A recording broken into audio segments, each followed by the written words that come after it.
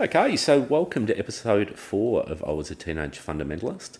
Thank you to everyone who's tuned in so far. Don't forget, feel free to flick this to friends. We're available on all good spots where you can get your podcast, and for the ones that you can't get it from, it's obviously not a good spot.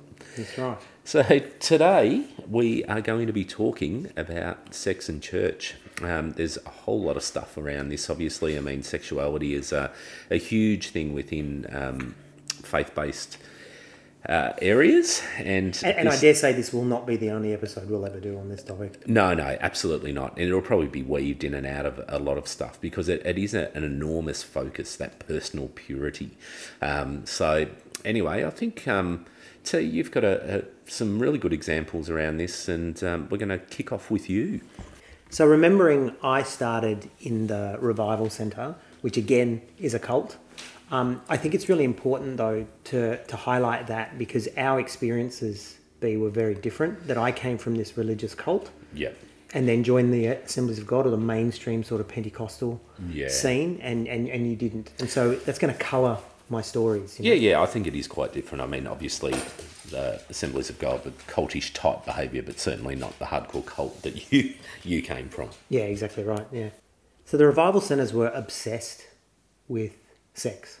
Yeah. It was actually, as young people, the dangers and the evils of sex. You could be kicked out of the Revival Centres for life for having sex. Really? Yeah. Having sex outside of marriage. Yeah. And they would force marriages. Young people would not even have full frontal intercourse. They could just touch each other, dry hump or whatever, and the church would force them to get married. God. Yeah, I know, it's pretty crazy. So there's no doubt that I was a bit warped and messed up by the whole sort of, Revival Centre around sex. So that's where I'd come from. And in between the Revival Centre and joining the AOG, I just went and partied and clubbed and, just a whole lot of, I guess I'd call it maladaptive coping strategies, right? Yeah. And part of that was I had girlfriends and I slept with them and, I had, it was the 80s, so there was, one night stands and all that kind of stuff. So I certainly wasn't a prude, but I think my views of sex is I took it probably, I was more intense about it, I think, because of my time in the Revival Centre. But when I joined the AOG and what we're calling Great Big AOG, which was, one of the largest in the cities that we lived in, they also were quite prudish or quite serious, I think, about sex. And when I joined, there was a young girl who was basically on the fringes of the church. She was on her way out. Okay. And I was on my way in. And we kind of met metaphorically at the door. And I think, she saw that I'd come in, dressed in sort of, clubbed out sort of gear and, very sort of trendy and fashionable and all that kind of thing. And she had, she'd been very church her whole life. And I think she was attracted to that. But she was, attracted to where I'd come from more than maybe just me. Yeah. So she actually started up a relationship with me, and I with her. She was a very pretty girl. And I wasn't interested because I was like trying to get into church and trying to be more religious. I'd, really recommitted myself at that point. And she was the opposite. Yeah. So when we started hanging out and, seeing each other at night and that kind of stuff, she was pressing me to have sex. Yeah. And I was like, no, I don't want to do that. That's, I wanted to be more, more for Jesus and more religious and that kind of thing. But she was very pretty, right? And I was still, only in my low 20s. And so a couple of times we did, right? We did have sex. And she was all very new to it. Yeah. And I wasn't. And so I won't pretend that it was great, but it happened, right? So anyway, few months later, we'd stopped seeing each other and she actually left church and went out and she basically went to where I'd come from. She started clubbing and, drinking and all that kind of stuff and, God bless her, and off she went. But a few months later, I get a call from one of the youth pastors. Yeah. I'm going to call him Pastor J. And Pastor J rings me up and says, hey, seeing you've been coming along to the church and all that kind of stuff, and I'd really like to get to know you and everything. Do you want to meet up? And I'm like, yeah, sure. And he lived not far from me. And I didn't have a car, so he said, look, I'll come and get you. We'll go for a drive, you know. Okay. So I said, okay, cool. So he came pick me up, and we went for a drive. We're driving around the streets of my suburb, and he's talking to me, and he's asking me all these questions about, you know, where have you come from, and, you know, all really sort of generic, I don't know, concerned questions. It was nice, you know what I mean? He was genuinely asking me about who I was, and the church that I come from, unless you're in trouble, the pastors didn't talk to you at all, right? The cult that I come from. Okay. So this was actually really good, and I was thinking this is cool. And he's asking me about, you know, how did I come to know God, and I, you know, told him about where I'd come from a little bit. I didn't go into too much detail because at the same time, because he was called pastor, I didn't trust him. Yeah. Because of, you know, the whole cult thing. That's fair enough. Yeah, and so we're driving along, and it's all going well, and you know I was feeling really good, and I was thinking this church is so different to where I've come from, and isn't it great, and it's so much better, and I was feeling really good about my choice. And as we turned into my street, probably drove for about 40 minutes, and he started to ask me all these questions and everything, and it just seemed to show a genuine interest in me, a genuine concern. Anyway, he turned into my street, and as we're coming up to my place, he pulled over, and then he says to me, he looked at me with this concerned look, and he goes, look, I've heard a rumour. And I was like, what? And then at that moment, as you can imagine, everything that I had experienced from my cult experience just came rushing back. Yeah, of course. You know, he's like, I've heard a rumour. And then he starts asking me if I had been sleeping with S. Yep.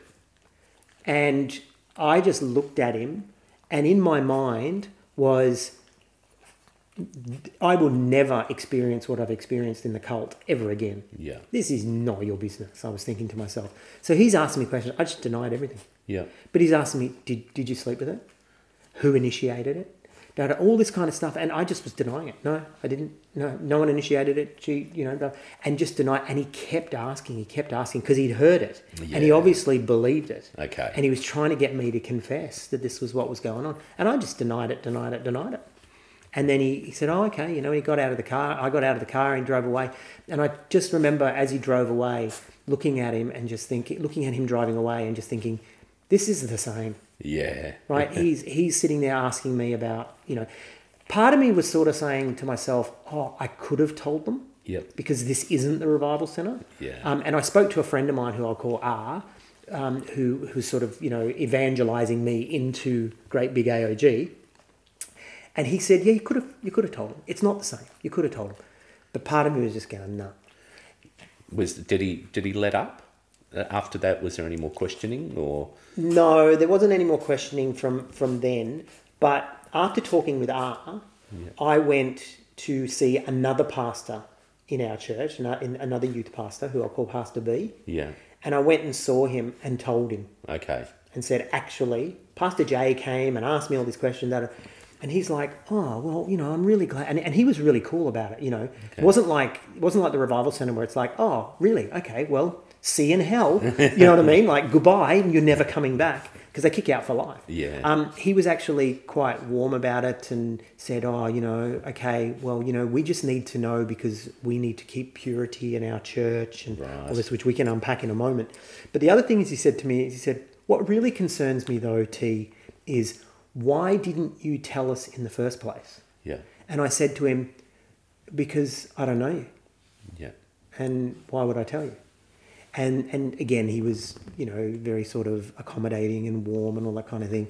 And I walked out of there feeling really, really good. Was there any consequence for that? Or? Well, it's funny you should say that because I walked out of there feeling really, really good. Yeah. But what I didn't know was in their minds, there's a big black book and there was a big tick put next to my name or a big cross, however you want to look at it, right? Yeah. Put next to my name that day that, oh, this is the guy that joins our church and bangs young girls that have been in our church their whole lives. Yeah. You know, and again, at that time, I'm not saying I see it this way now, she was the one that came on to me. She was the one that, you know, put...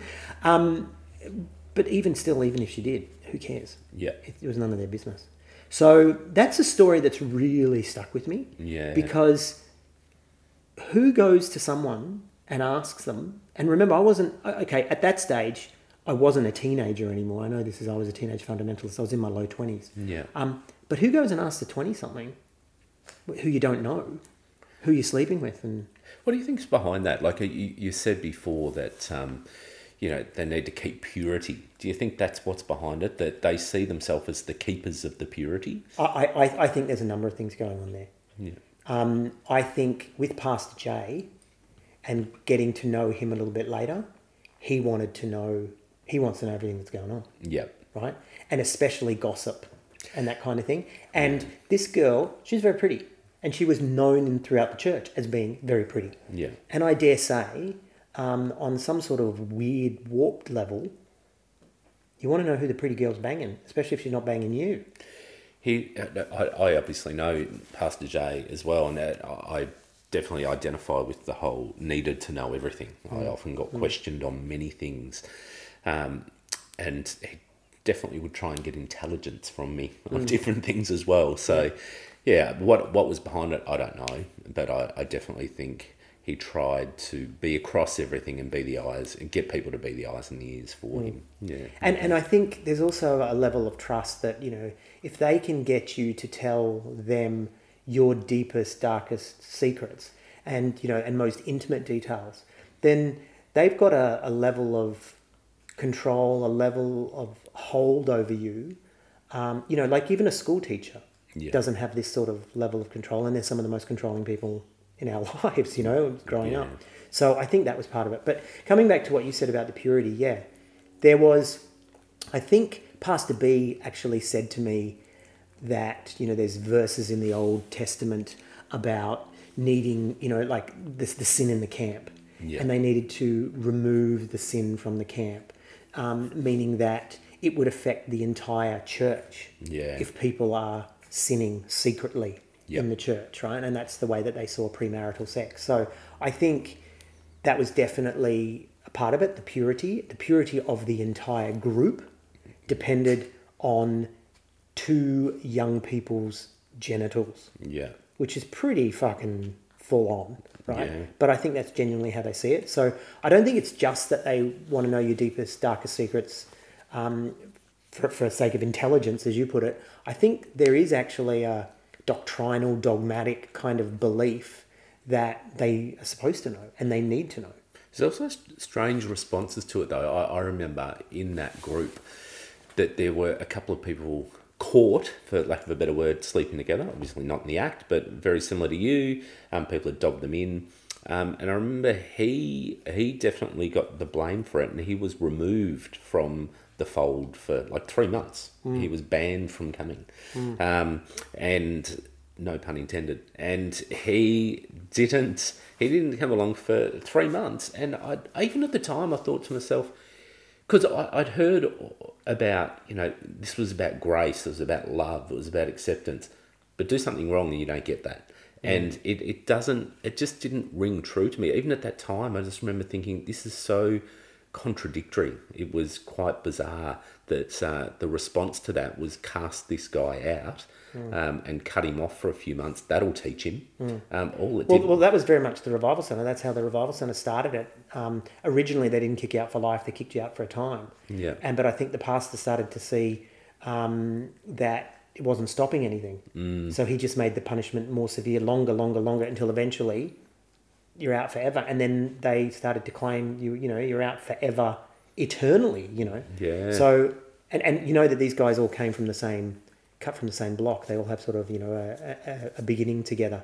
So that's interesting that they were doing that, kicking people out for a period of time. Yeah, there was a couple of guys that I knew directly that it happened. So it wasn't hearsay. I'd known them. But you know what's interesting about that too, that I always find fascinating, is there's a list of sins, throughout the New Testament, and sexual immorality, as they call it, is one of them. But there's drunkenness, there's thieving, there's lying, there's slandering and all that. Did they put them out for that? Well, this was also a mega church as such. It was full of incredibly wealthy people. There was a lot of greed. There certainly wasn't a great deal of social justice. There was none at all. No. Well, I remember... Maybe later on, but not at the start. Yeah, I remember a couple of occasions where some people who'd been living rough on the street came in, and they were ushered out quite quickly to sit up the back and not be amongst the fold because they might have smelt a little bit. So, I think there was a lot of judgment, but that wasn't seen as a purity issue. You know, it was seen as purity. She removed them; they're impure. But the purity of the body, in actually the body of Christ as they saw it, in accepting people, loving them, showing them grace, certainly wasn't up there on the list. It was making sure that they were protectors of the morals more so. Yeah. It's interesting, though, how they think that, what happens between two people, two young people or older people, whatever, affects the entire group. Yeah. And the other thing that I think is interesting is, how did they find out? Yep. Like with, it must have come from S's side. She must have told someone who, and confessed or felt bad or whatever, I don't know. And then somehow it filtered back to Pastor Jay, because it certainly didn't come from my side. Yeah, well, they didn't have the technology of us all being nano-chipped after the COVID vaccine back then, so... No, indeed. But yeah, you're right. I think that people, and potentially with good intention, would be on the lookout for these things happening. But that's what I mean, how they find out. And it's a degree of betrayal. Yeah. Because, like, for example, if I came to you and said, and this is how it would have happened then, I feel really bad. We actually had sex, and then for you to go off and report me, to someone, would be, it's a betrayal, Yeah, and you wonder what's happening in people's minds to do that. But I think it's so fear driven, and it's so they want acceptance in that group that's what you do. That's what you do. You got to look out. So. But a lot of married or young pre-married couples, right, engaged couples, you can't tell me that there's not a lot of hanky-panky going on there. There'd have to be, when the two people love each other, they're in their 20s, 100%. I mean, for me, I was in that scene, and I did get engaged and married while I was there, and I can tell you there was a lot of hanky-panking fooling around. I actually, Pastor B, who you refer to, we had gone in there for some pre-marriage counselling, so they had insisted on pre-marriage counselling before they would actually marry you. So this was several months out. Now this time. My fiancée, she had, through a series of events, she'd been living with her family had moved away, she had to move somewhere. My parents said, why don't you just move in with us? So effectively, for the 12 months or whatever before we were married, we were living together. This hadn't come to the attention. So when you say living together, sharing a room? Well, technically we weren't. We were in two rooms, but I can tell you that every night we shared a room. Right. So absolutely. And, Pastor B had come across this, and So he heard about this? He had heard about it. And so someone had looked out for you? Oh, yes, someone had been on the lookout. And he started questioning us about it. And he said, what are you doing? Are you sleeping together? Are you... And what did you say to him when he asked you, are you sleeping together? We said no. Okay, so you lied? Yes. Okay. But there was a lot of pressure. And so I started talking to him, and maybe I was trying to justify it. Well, not maybe. I was trying to justify it in my own mind at the time. And I was saying, looked up, and in, Jewish families, quite often, if people get engaged, they move under the one roof, and it's almost seen as a bit of a trial period. And there's also guidance from the families to make sure that, they know what they're heading towards, blah, blah, blah. And he said, this isn't about Jewish families. We don't do this. So he was... We're not Jewish. We're not Jewish. Yeah.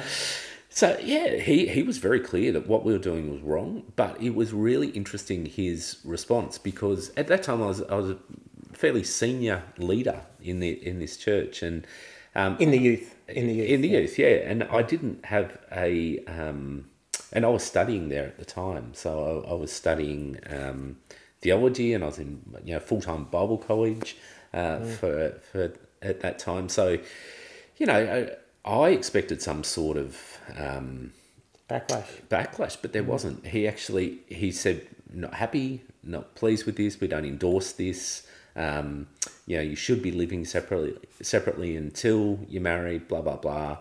But he seemed satisfied, and he ended up marrying us.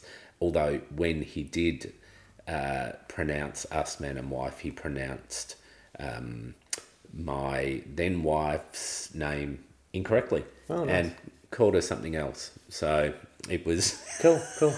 You know, when you say that he accepted it or, you know, let it go and everything, Yeah. that surprises me. It really surprised Especially me. if you're in leadership and you're in Bible college and all that. I would have thought that they would have said to you, oh, the standard is higher. Yeah. Because that's the kind of stuff we used to get, you know. Yeah, totally. And maybe some of it was we're only a couple of months out from getting married, and he thought, well, nearly at the finish line, we'll let it go. I'm not sure. Little did he know you were leavening the whole lump. You were Well- poisoning the whole body, dude. Well, that's right. I mean, I if I had been able to bring that place down from inside, obviously I was close to it. So yeah, look, it was for me. I didn't actually. I empathised with him though at the time because I thought, oh, you know, he's doing his job, and he's, So what made you resist? Was it a financial thing, or was it that you didn't want to be separate? You guys were in love, and it was more so, yeah, like she didn't really have anywhere to go. She was only working part-time, didn't have that. She'd actually tried living with one of the youth pastors at this place, and it just didn't work out well. one of his family, he and his family. Yeah, he and his family. So, oh yeah, God forbid she lived there just Yeah, with well, I him. just wanted to Can you clarify. imagine? Yeah. But yeah, so that didn't work out too well. They were very intrusive. They wanted to know every detail of where she was going, and Right. if she'd come home too late, it's like, what have you been up to? Where have you been? So in the end, she just said, look, I can't handle this. My parents said, hey, just move in here, and there we went. So, Yeah. but it was there was a lot of focus on the individual or the individuals rather than the whole of the church's response. And so, did you feel guilty when Yeah. you guys 100%. And we were like shockingly guilty, or just kind of Nah. confess, move on, well, pretty guilty. Confess, move on, do it again. do it again. Confess, move on, do it again. It was a cycle. We're stuck in a cycle. But it was interesting like that. I think it's just a I don't know. It was something we just had to get through, and we also saw the finish line and went, we're nearly married anyway. Yeah, right. Yeah. So And that's when you start to justify it to yourself, don't you? You start to say, well, we're married in the eyes of God. Now it's just the paperwork. yeah, you know, that kind of thing. yeah, absolutely. Yeah, and there was a lot of that because there was a lot of unpacking the theological part of it. It was like, we're already married. Yeah. Technically. I used to look at sort of the American church, right, as parts of the Australian group. We'd look across, and they just seem to be a little bit more flippant with the whole sex thing. Yeah. Especially the young people. You know, like they're all Christians and they're born again and they're speaking in tongues and they're baptized and they're doing all that. But the whole sex thing for them seemed to be a lot more permissible. Yeah, okay. I don't know why. And, you know, even though it was the mother culture, for us, especially as Pentecostals, a lot of it came from America. I just felt that we were more uptight, more pure about sex than they were. Yeah, it's interesting, isn't it? I mean, I don't even know what was behind that, but and maybe it was just the scene we were in. Yeah. I'm not sure whether other less evangelical areas were a little bit more lax with it. I'm not sure. I mean, I remember there's a lot of stuff happening in Australia at that time, a lot of fear around. We had a campaign around the Grim Reaper bowling, and it was bowling people over the AIDS campaign. Yeah. And so there's a lot of fear that I certainly had it drummed into me in true ways through society, and be careful if you have unprotected sex, you're going to get AIDS and you'll die. And the church going, see, this is one of the things that happen. This is a curse that happens from it, and this is an effect on society when they step outside of God's will of having sex inside a marriage. So you had it sort of put to you that AIDS was literally a curse from God because of sexual promiscuity and homosexuality and all that. 100%. Yeah. That's interesting. It was definitely drummed into me that. So, and I think it just reinforced a lot of the other rubbish at the time. So, and as you said before, and it might have been in the last podcast, you pick and choose your truths, and connect them all together to make up your story. And totally. I think that's what happened. That's the thing about, we talk about fundamentalists being literalist with their view of the Bible, but they totally interpret and totally use things metaphorically, Oh. and then accuse someone else for being metaphorical about something that they're being literal about and saying we are the truth. Yeah, it's just a big ball of hypocrisy, Yeah, really. yeah. So, Yeah. So one of the things that I was thinking, I did some reading a little while ago, and there was an apocryphal gospel, meaning that it's a gospel that didn't make it into the Bible. okay. And I think it's dated around the 3rd century. It might be a little bit later. But it's called The Acts of Paul and Thecla. And Thecla was one of Paul's female disciples, according to church tradition. Okay. And without going too deep into it, and please, it's available online. Go and have a look if you want to read it. But it's basically a gospel that is playing down sex, even sex inside marriage. Yeah. So Paul and Thecla were sort of held up as being amazing, even though there's this man and this woman traveling together, but they are totally celibate. Yeah. And this is God's will, and it's almost like it's God's will for everybody, Yeah. not just for Paul and Thecla. And so it was interesting that the early church was focused very much on this sort of sex is bad, sex is dirty, even inside marriage. Like, that's okay, but really what you want to do is not do it at all. Yeah. And I think that sort of played itself out with sort of nuns and priests and brothers and all that within the sort of Catholic and Orthodox traditions, that became the norm. Yeah. That became the higher path, was to not have sex at all. But I think we still see a lot of that in our experience anyway. There's still this kind of sex is dirty, sex is bad, even inside marriage. Yeah. Do you know what I mean? Like, people in church, in the churches we went to, they didn't talk about it much. No, I remember actually having a couple of conversations with people about this, what's permissible within marriage. And I remember conversation about oral sex. Yes. There was a very... I think I might have been in that conversation, man. Quite possibly. And I remember the opposition was overwhelming against oral sex, because it's not... Didn't you go to something once and the guy was saying that the spirit of oral sex is called succubus? I don't know if that was me. That wasn't that a demon thing you went to, and the guy was saying, "Oh, the demon of oral sex is called succubus." It actually... I'm pretty sure you told me that. It rings a bell. Whether you saw it or not, you told me that story, and it was like, that's I remember thinking, that's a bit convenient. It's called succubus. It's comedy gold. Yeah, look, it's quite possible. I mean, some of that stuff was 30 years ago, so I can't remember everything, but it doesn't surprise me. It's quite a frightening scene, but again, they'll do anything to justify. So, but yeah, that whole thing, even within marriage, what is permissible, what is right, was very, very interesting. And I remember thinking, God, there's just so many rules, so many rules. And, not only are they trying to control what you do outside of marriage, but once you're married, what you do inside of that. Yeah, that's right. And if it's not about purity any longer. Yeah, well, it's funny you say that, because that's how it was put to me. Because I went to someone else and said, what are we allowed to do? Yeah. And this guy actually said to me, he goes, I know what you're referring to. Like, we never actually said, am I allowed to go down on her? Is she allowed to go down on me? Married. Yeah. That wasn't, we just like, what are we allowed to do? And what he actually said to me is, he said, there's a verse in the Bible, I don't know where it is, said something about keeping the marriage bed pure.